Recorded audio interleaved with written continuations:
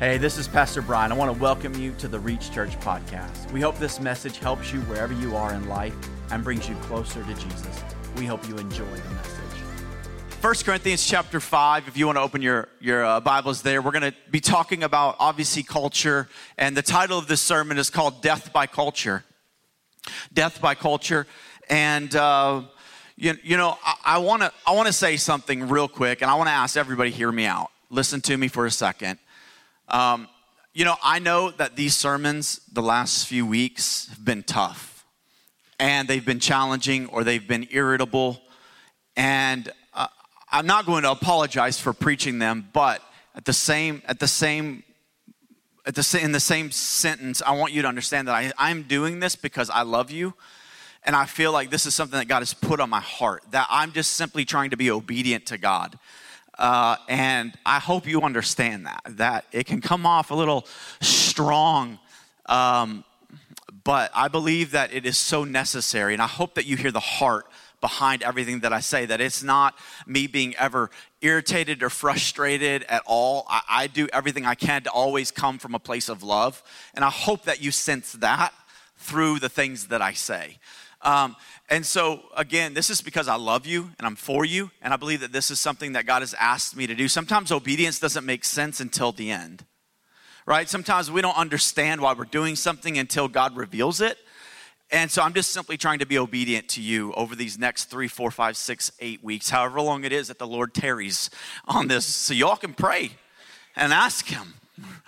But I believe that we're going to get into some more dynamics, more of the stuff. I want to preface some things that I believe that we have to hit these things first before the stuff that I'm going to preach on in the future matters. It's not going to make sense if I don't talk about this. And so I have to hit on these types of things first so that you as a body can be healthy and strong. Look, I will tell you this. I did not start a church to be a big church. I started a church because God called me to do this, and He called me to grow, to raise up big people. You know, people ask us, how do you grow? And I tell, how have you gotten so big so fast? And different people have asked me that. I said, we've never gone into growing a church to grow a church. We've always gone into growing people. And this is the types of sermons that are building you way more than you realize. That God is digging some foundational things in your life, in your heart, and in your mind. And so I hope that you understand where I'm coming from. While I may come off intense or strong, I believe that it's from the Lord. And I hope that you sense the love behind it as well. So 1 Corinthians chapter 5, I want to start off here. We're going to read 8 verses, and then we'll pray and get started. It says, this is Paul. Now, Paul is writing to a church that he birthed in Corinthians, okay? So he birthed this church. He started this church.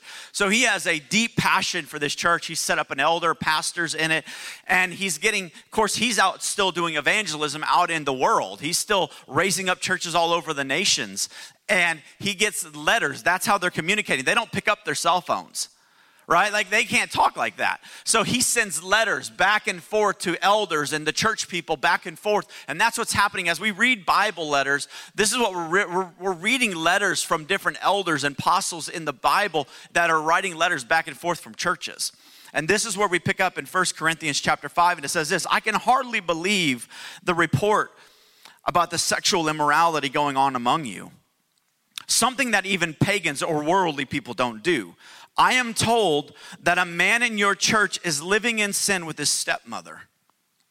You are so proud of yourselves, but you should be mourning in sorrow and shame, and you should remove this man from your fellowship. Even though I am not with you in person, I am with you in spirit, and as though I were there, I have already passed judgment on this man. In the name of the Lord Jesus, you must call a meeting of the church.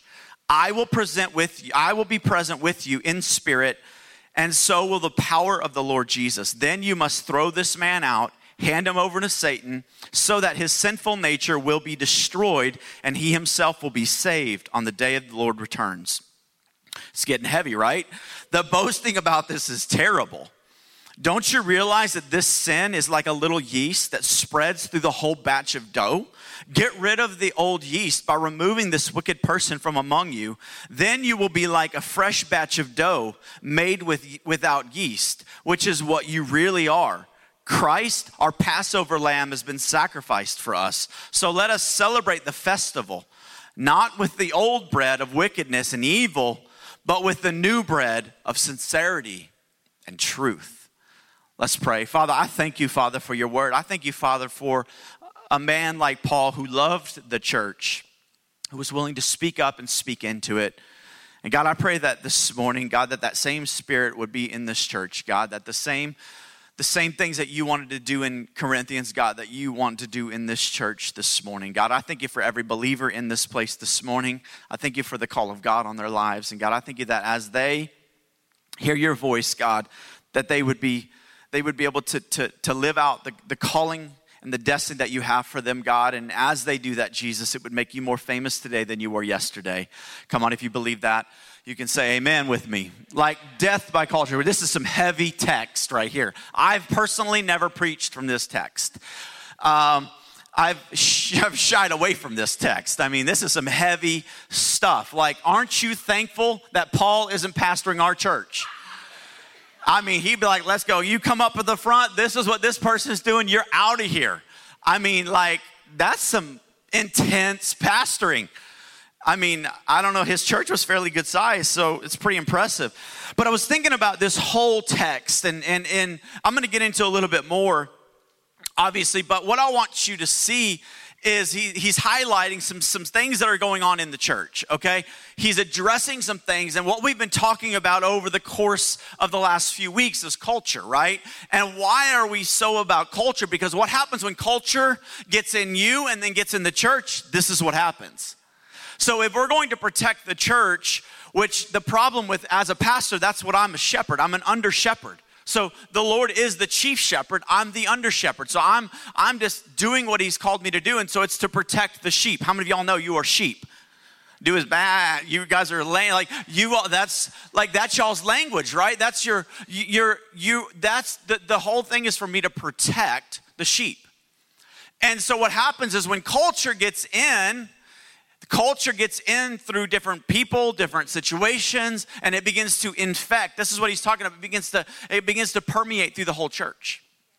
This is why culture is so crucial for us to understand, because it's like, why is this such a big deal about culture? Because when culture gets in you, culture gets in the church. And when culture gets in the church, it gets into innocent people and people that are trying to live their life for the Lord.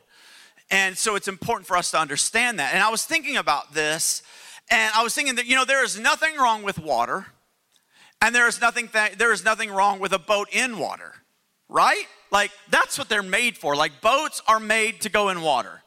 The problem is what happens is when culture is rampant in a church, it's like water getting in the boat. Like, it is fine as long as the water stays out of the boat, it's great.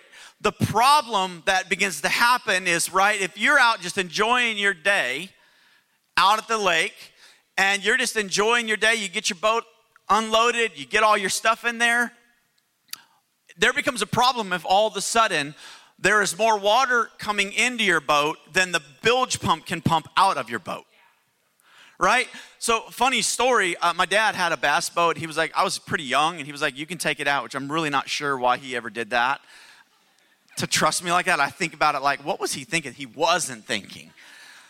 And I knew obviously how to run a boat and all of that, but still I was just like, it was a new boat. It was like maybe a couple of months old. And he was like, yeah, you can take it with your friends. And I took all my friends out. We were, using it for a tube. And when I first unloaded it, I got out and we were out doing some stuff. Then we stopped moving. And all of a sudden I noticed there's a lot of water getting in the boat. I'm like, we got problems. And I realized that I forgot to put one of the plugs in. And so the boat was filling up with water while we were just having a great time. And I think that's what happens is what I want to talk to you about today is making sure the plugs in your life are secure. Because culture will get in least resistance. Where you have least resistance to culture is where water gets in. That's where it begins to fill up the boat. It begins to fill it up. And the only way, so what I had to do to get the water out was get the boat turned on and drive as fast as I could to pull the water back out, shut it off and run and get the plug and put it in. And there's a lot more effort if you would just do the plugs first. It's a little bit easier. And here we see that what he's showing us is this is what happens when culture gets in our lives. When culture gets in our lives and we allow the perception of the world to get into our thoughts, in our heart, that it begins to infiltrate the way that we perceive life, the way that we live our lives as believers, right? The way that we live our lives as Christians. And so here Paul begins to address it, and he hits it like hard right at the beginning. I mean, I can hardly believe the report. And he just goes straight for the thing. Like he's going straight for whatever sin is happening in the world. And let me just say, culture produces sin. Culture is what produces sin in the church. Culture is what produces sin in our lives. And you may be thinking, oh, I can listen to that, I can watch that, I can act like that, I can think like that. But you do it long enough and it begins to create a sin life in your mind, and that begins how you begin to live it out. I mean, this guy didn't just all of a sudden just start doing what he was doing. It got in through some thought. It got in through something before it ever took an action step. It was already getting in him. And here's the thing is, how is culture right now permeating your belief system as a believer? How you think, how you perceive your faith. You know, as we've seen, there are crazy things that are happening with churches. The Methodist church right now is divided in half over a specific issue. They're saying this is okay, we can tolerate this over here. The other side of the Methodist church is saying that is totally counter scripture. How did they get there? Culture got in the church. Right? You're going to see more and more churches over the next 15 years become more divided. For those that want to stand on the truth, or those that say, you know what, we can have a little bit more grace than God. That's what happens with culture. When culture gets in, you become more gracious than God is. You become more tolerant than God does. Right? And we have to be in line with what God says. What God says, I'm not going to be more gracious for a person than God is. How many of you know that God is the most gracious person that we could ever meet? He's the one that died for you. I didn't. Right? There is no one more gracious than Jesus. So therefore, we have to be really careful to be more gracious than how God is perceiving something. Now, we can interpret scripture. Here's another reason why culture is super important and dangerous and lethal, because you begin to interpret scripture through the culture. You begin to interpret and perceive and have perceptions of, well, this is what he really means. We can have grace there. And so we begin to love something that God hates. Understand, God does not hate people. That is not what we're talking about. We're talking about how culture gets in and it begins to cause us to hate people, and it begins to cause us to not love people. That is a problem. There's never where we should allow culture to get in and make us hate people. That's counter-Bible. That doesn't even line up.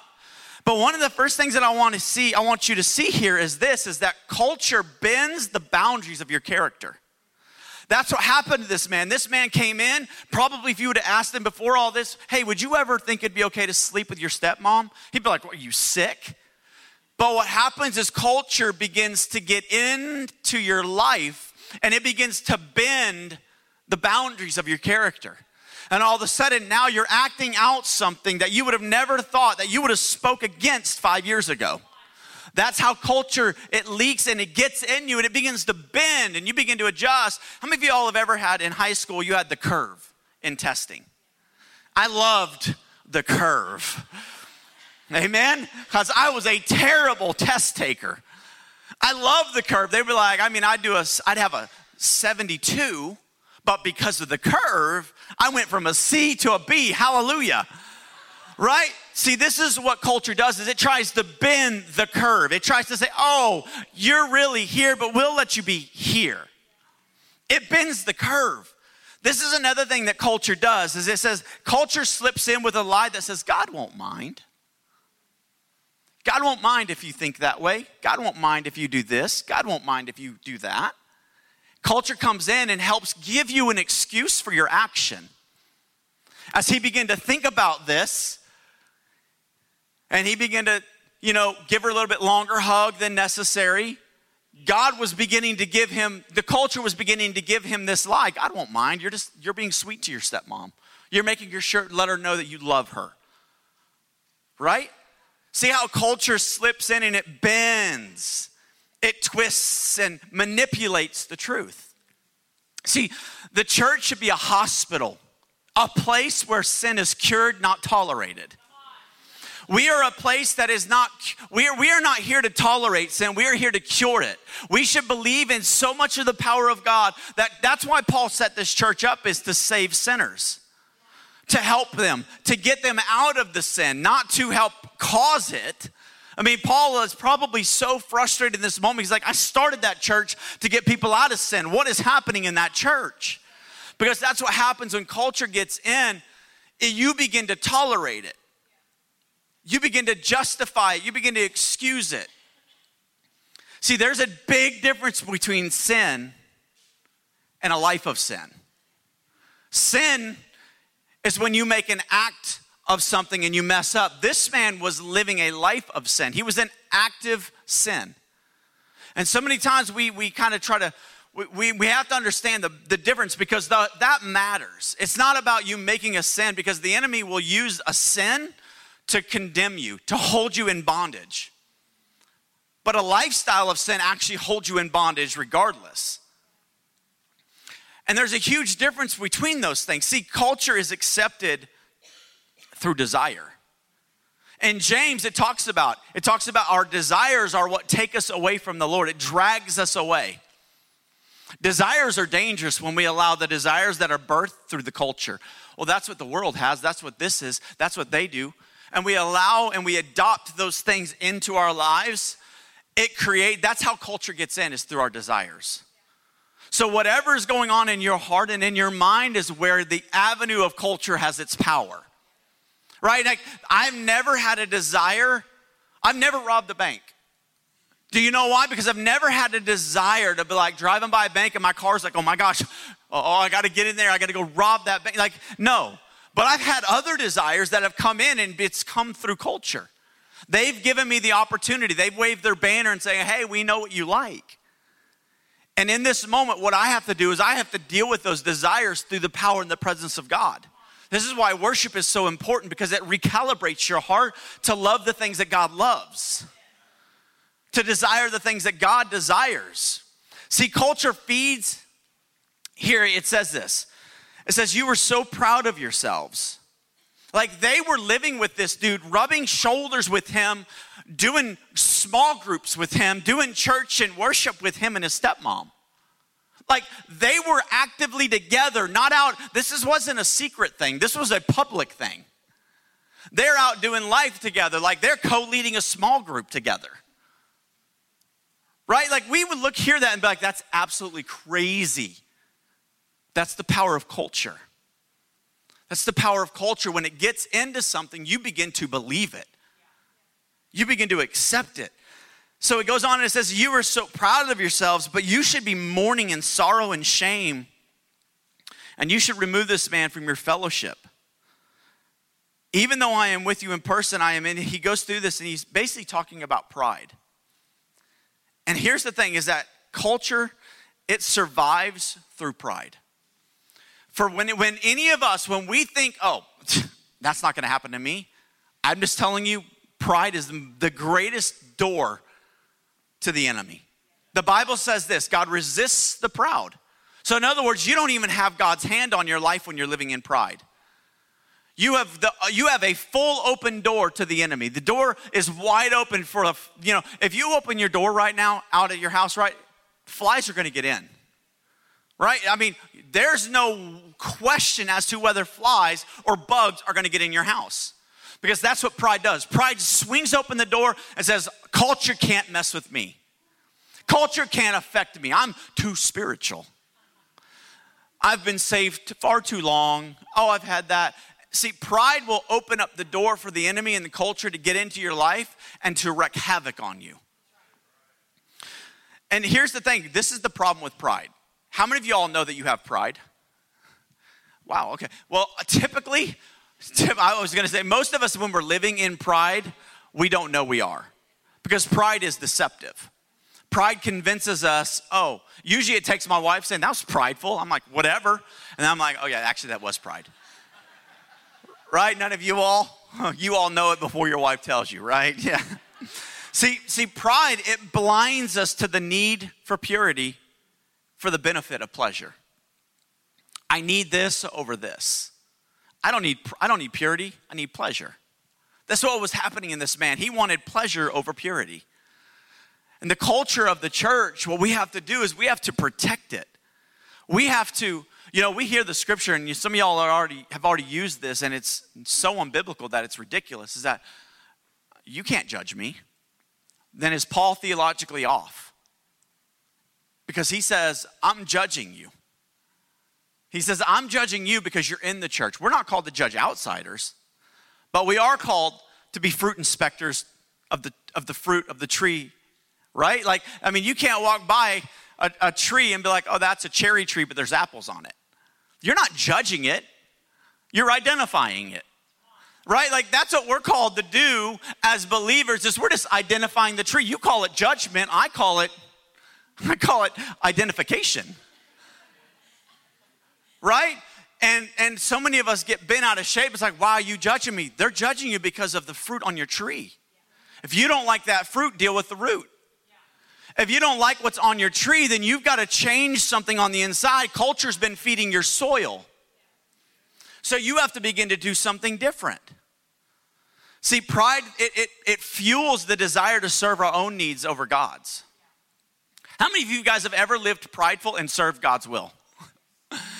Right? You don't ever be like, oh, yeah, I'm serving God and being prideful. You were always, when you were prideful, you were always serving you. Think about it, right? Anytime that you're prideful, anytime that I'm prideful, I'm serving my own needs over my wife, my family, my kids, my whatever. Pride takes care of me first. That's the danger when we let pride in our lives, is it takes care of me first and not people. And that's what's happening in here. He says this. This is where we as believers have to become more sensitive when we are offending God, when we are working against the nature of God in the church. And he says this. He gives this quick antidote. And he says this. You should remove this. He says, and you are so proud of yourselves, but you should be in mourning. That is the greatest attribute you and I can have as believers, is mourning. That we are quick, because mourning is basically quick to repent. What did David do when he messed up with Bathsheba? And he did what he did, and he killed her husband, right?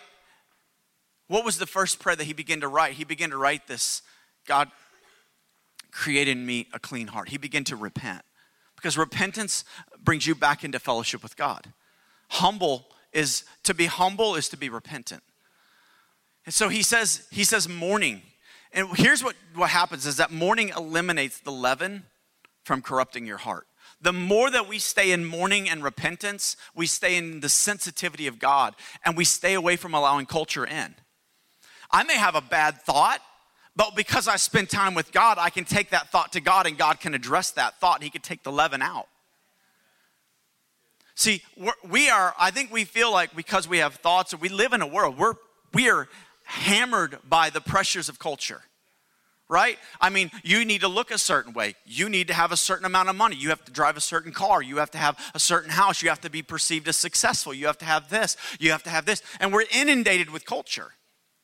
We wouldn't call that culture, we would just call that life, but that is what the world uses to influence you and I. And what happens is it begins to seep its way into the church, and when it gets into the church, it doesn't just stop with one person. It goes from me and Alicia to our leadership team, from our leadership team down to those that they're discipling, and then it goes in from them to the people, and it just begins to spread. But mourning and repentance will keep the world out of our lives. Because we're living in a place of repentance, and we're becoming the more repentant and the more mourning we have in our lives, the more aware we are of God's voice over culture. The more we're able to recognize, God, this is where you're calling me. This is what you're asking of me. And my question for you and I is, have you been living a life of mourning? Have you been living a life of repentance? Have you been living a life of sensitivity to God over what the culture has brought into your life? Because the culture is coming every morning, knocking on your door saying, hey, this is what I have to offer. This is what I have. It was like, I don't know if you guys have seen Ralph Breaks the Internet, the cartoon. The pop-ups that keep coming up to him, and he's like, pop up. That's culture. That is literally the epitome of culture. That exactly is what happens. You're doing life. You're like, you get done from church today. You're like, I am going to change the way that I live my life. I'm going to get really real with my devotion. I'm going to go buy a new Bible today. I'm going to do a new devotional. I'm going to do it. And you start doing that, all of a sudden the pop-up comes up.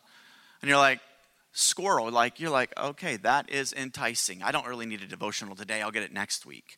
Or I don't really need to get my word tomorrow. I'll be all right this week. I can do it tonight instead of this morning. I can do it, you know what I'm saying?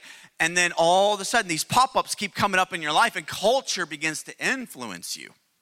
And so here's the thing. Sorrow births repentance and deep formation away from culture. Here's the thing. Y'all, I heard this from Pete Scazzaro the other day and it's messed with me. We are a spirit-filled church. We believe in revival. We believe in all of those things. And he was talking about how so many times we want to substitute formation for revival. But it's actually revival that some of you need encounters with God. And when you get an encounter with God, what it does is it sets your heart in a place that says, I want to be formed by you. And so sorrow, what does it do? Sorrow bursts this desire to say, God, I want you to form me. Many of you are being formed by the culture instead of God. You look more like an idol from the world instead of the shape of Christ.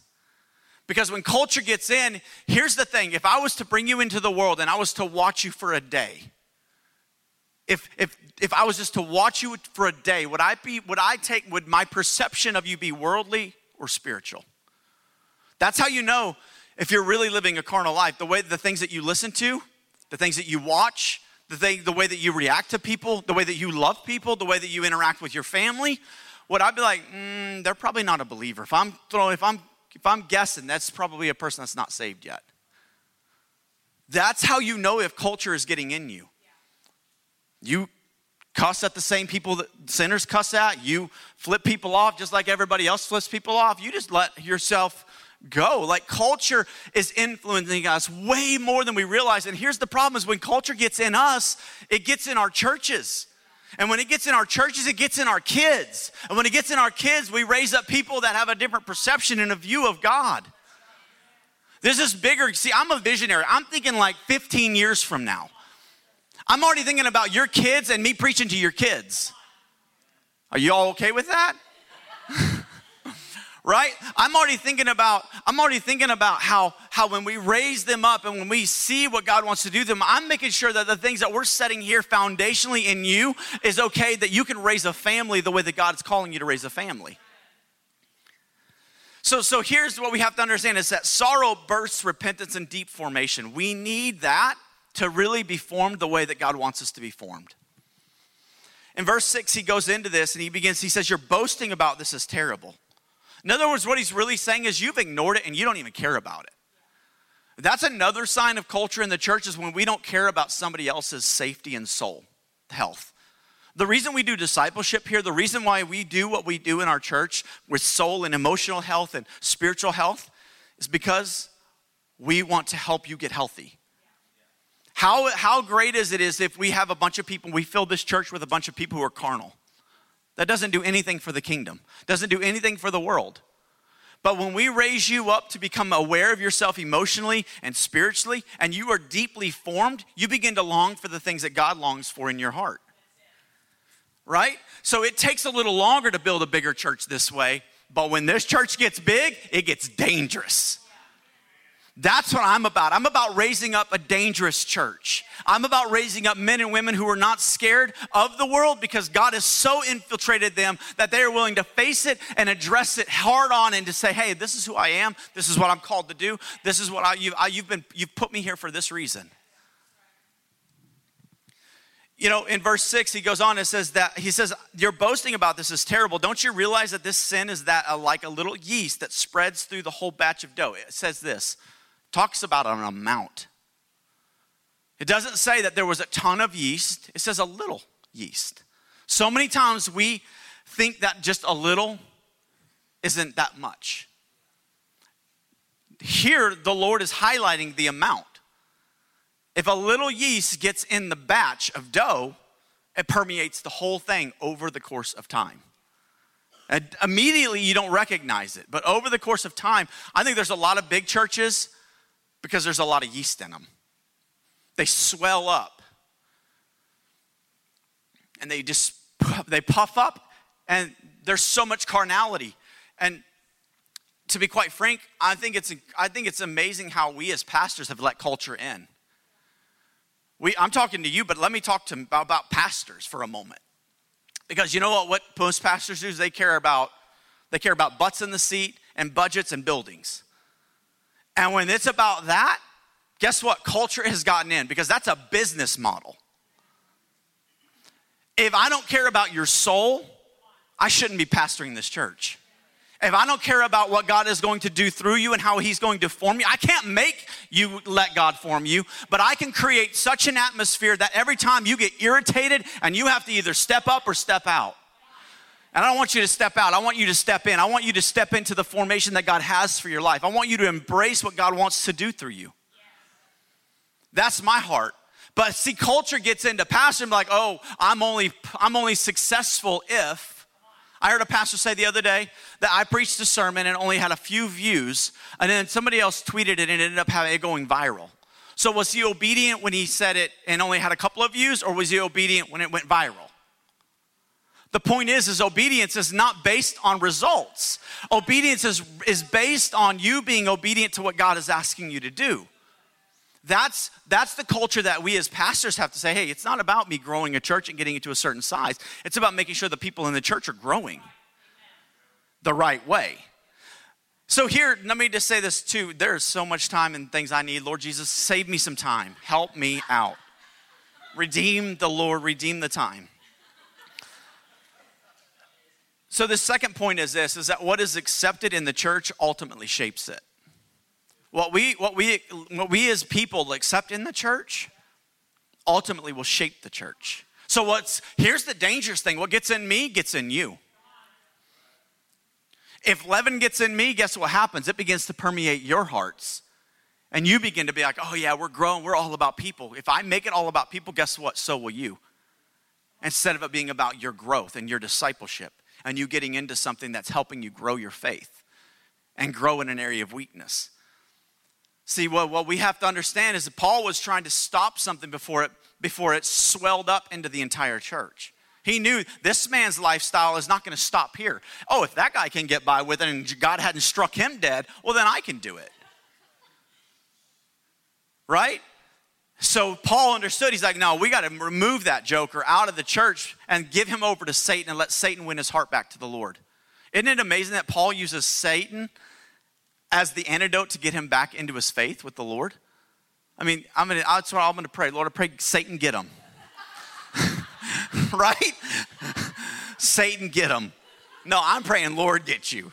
Lord, get their heart. Captivate their heart so that they love you more than they love the world. See, here's what thing. So what kills yeast in actual bread is this. Hot water. Water over 140 degrees. If you begin to make some bread and you use water that's over 140 degrees, it kills the yeast. What am I saying? I'm saying that your passion for God will kill the yeast that tries to enter your life. If you will get hot enough, if you will get passionate enough that the yeast that's trying to get in you, the world that's trying to get in you, it will just eliminate it. It will eradicate it, and you won't have to fight the yeast. Your passion is already doing it. Your zeal for the Lord is already eliminating it. Is that you just let the Spirit do the work in you, and then all of the sudden, it just eliminates it. See, I believe that what's permitted won't just stay at the level it enters. What we permit, here's the scriptures that the Bible says that whenever God cleans out a house, if they've been demon possessed, they've been filled with all these demonic things, what does it say? Is that whenever the house if one ant leaves, it says 7 comes back. So what's the point? The point is you better get your house full of some things of God so that demons don't have room. that the culture will come back stronger than when it came at you the first time. This is why we need to fill our houses, fill our hearts, fill our minds with the ways and the words of God. And as we do that, demons don't have any room. Culture doesn't have any influence. It doesn't have anywhere it can get into our lives. Right? I got to rush. My gosh, help me. Okay. Verse 8, I got to get to this because this is important. It says, so let us celebrate the festival, not with old bread of wickedness and evil, but with the new bread of sincerity and truth. All right. How many of you know that you can be sincerely truthful in a wrong way? You can be sincerely truthful in a wrong way. Sincerity and truth are contingent on the motives of your heart. I can be sincerely truthful about wanting to sleep with somebody. I can be sincerely truthful about wanting to embezzle money. I can be sincerely truthful about not wanting to forgive you. Right? Do you see how that can be so? But here's the cool thing about this scripture.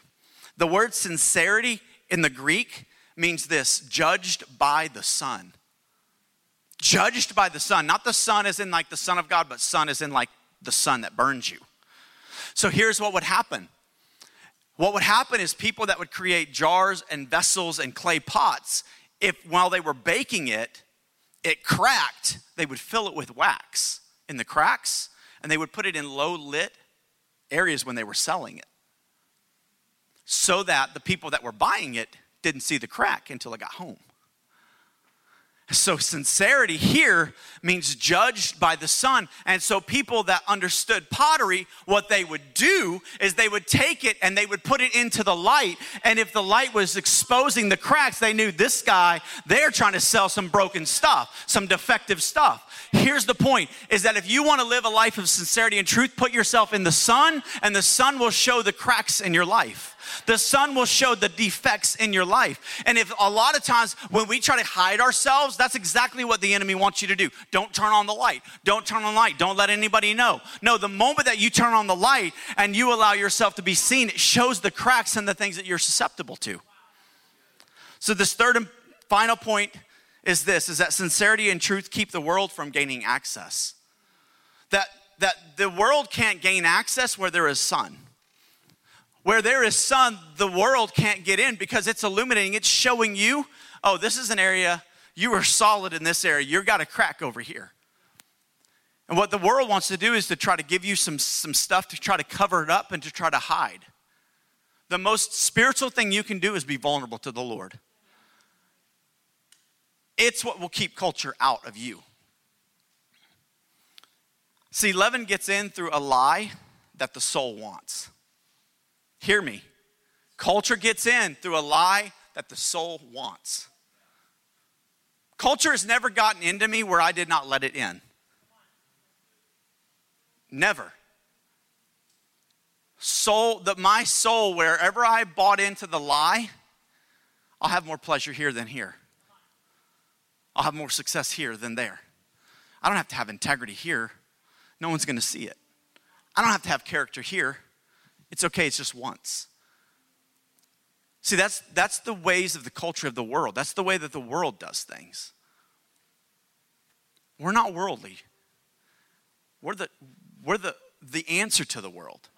We're what God wants to use as an antidote for what the world is trying to offer. That if you will hold yourself into the light, when you get into your prayer time this week, that you would maybe even intentionally sit in the sun for a moment to be reminded, God, I want to be sincere. I want what I say out of my mouth and out of my heart to come from sincerity and truth with a pure motive, God. I don't want the world in my family, in my heart, and in my mind, in my business, and where I work. God, I want to be judged by the sun. Let the sun expose defects and areas of weakness in my life. If you could stand as we close.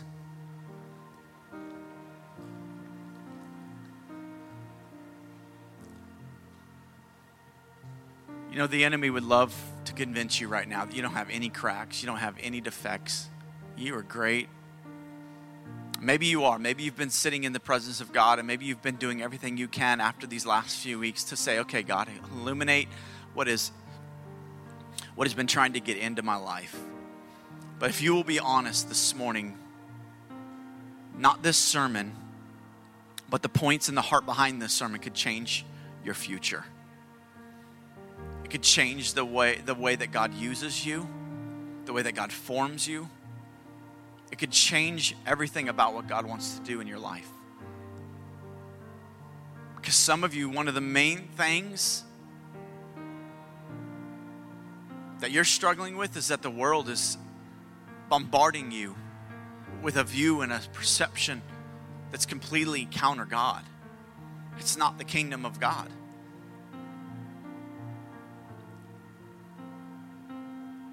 That you would hear the Spirit of God, that you wouldn't go back today and leave as normal, that you would say, okay, God, I'm going to begin to run everything that I do through the Son.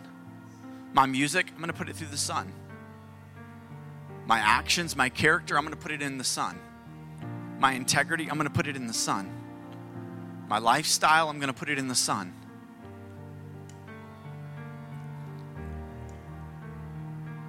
Because it's the Son that exposes where the culture has an opportunity to make its way in.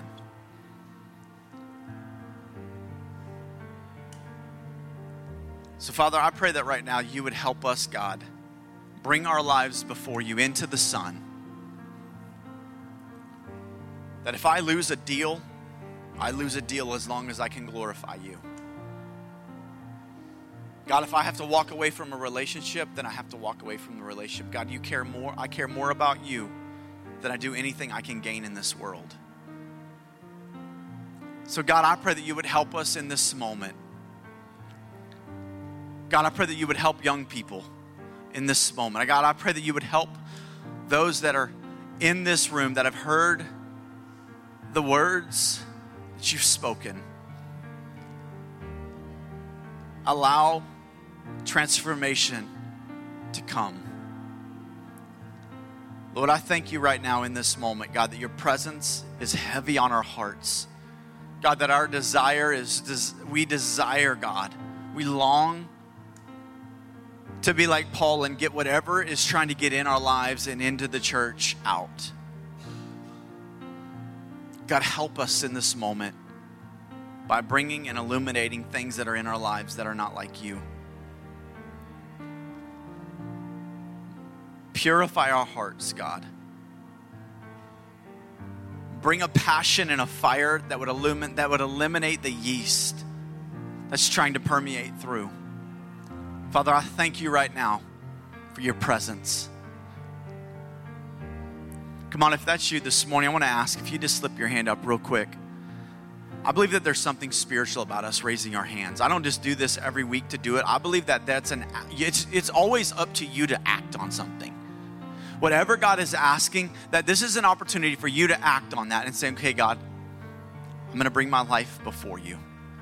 If that's you this morning, slip your hand up. Say, that's me, God. I'm bringing my life before you. Thank you for those hands. Come on, all over. God, I'm bringing my life before you. Let the Son reveal what needs to be revealed. We love you, God. We thank you, God, right now for what you're doing. I pray that this week, God, that there would be supernatural encounters with you, Lord. God, that there would be confirmation. God, that there would be transformation. There would be things that we would confront in our lives with the gospel of Jesus. Thank you, Lord, for what you're doing right now. Things that we don't even know that you're doing in the atmosphere, God, in the spirit realm, God. Thank you that the things that you are defeating right now in people's lives right now, we thank you. In Jesus' name. This morning, if you've never made Jesus Christ your Lord and Savior, you say, that's me. I want to give my life to Jesus.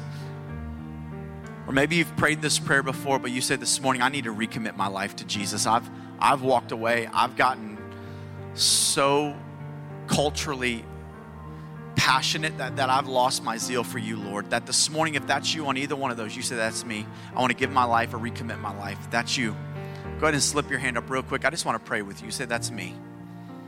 I want to give my life or recommit my life. Father, we love you. We thank you for what you're doing. God, I thank you that you are with your people. In Jesus' name we pray, amen.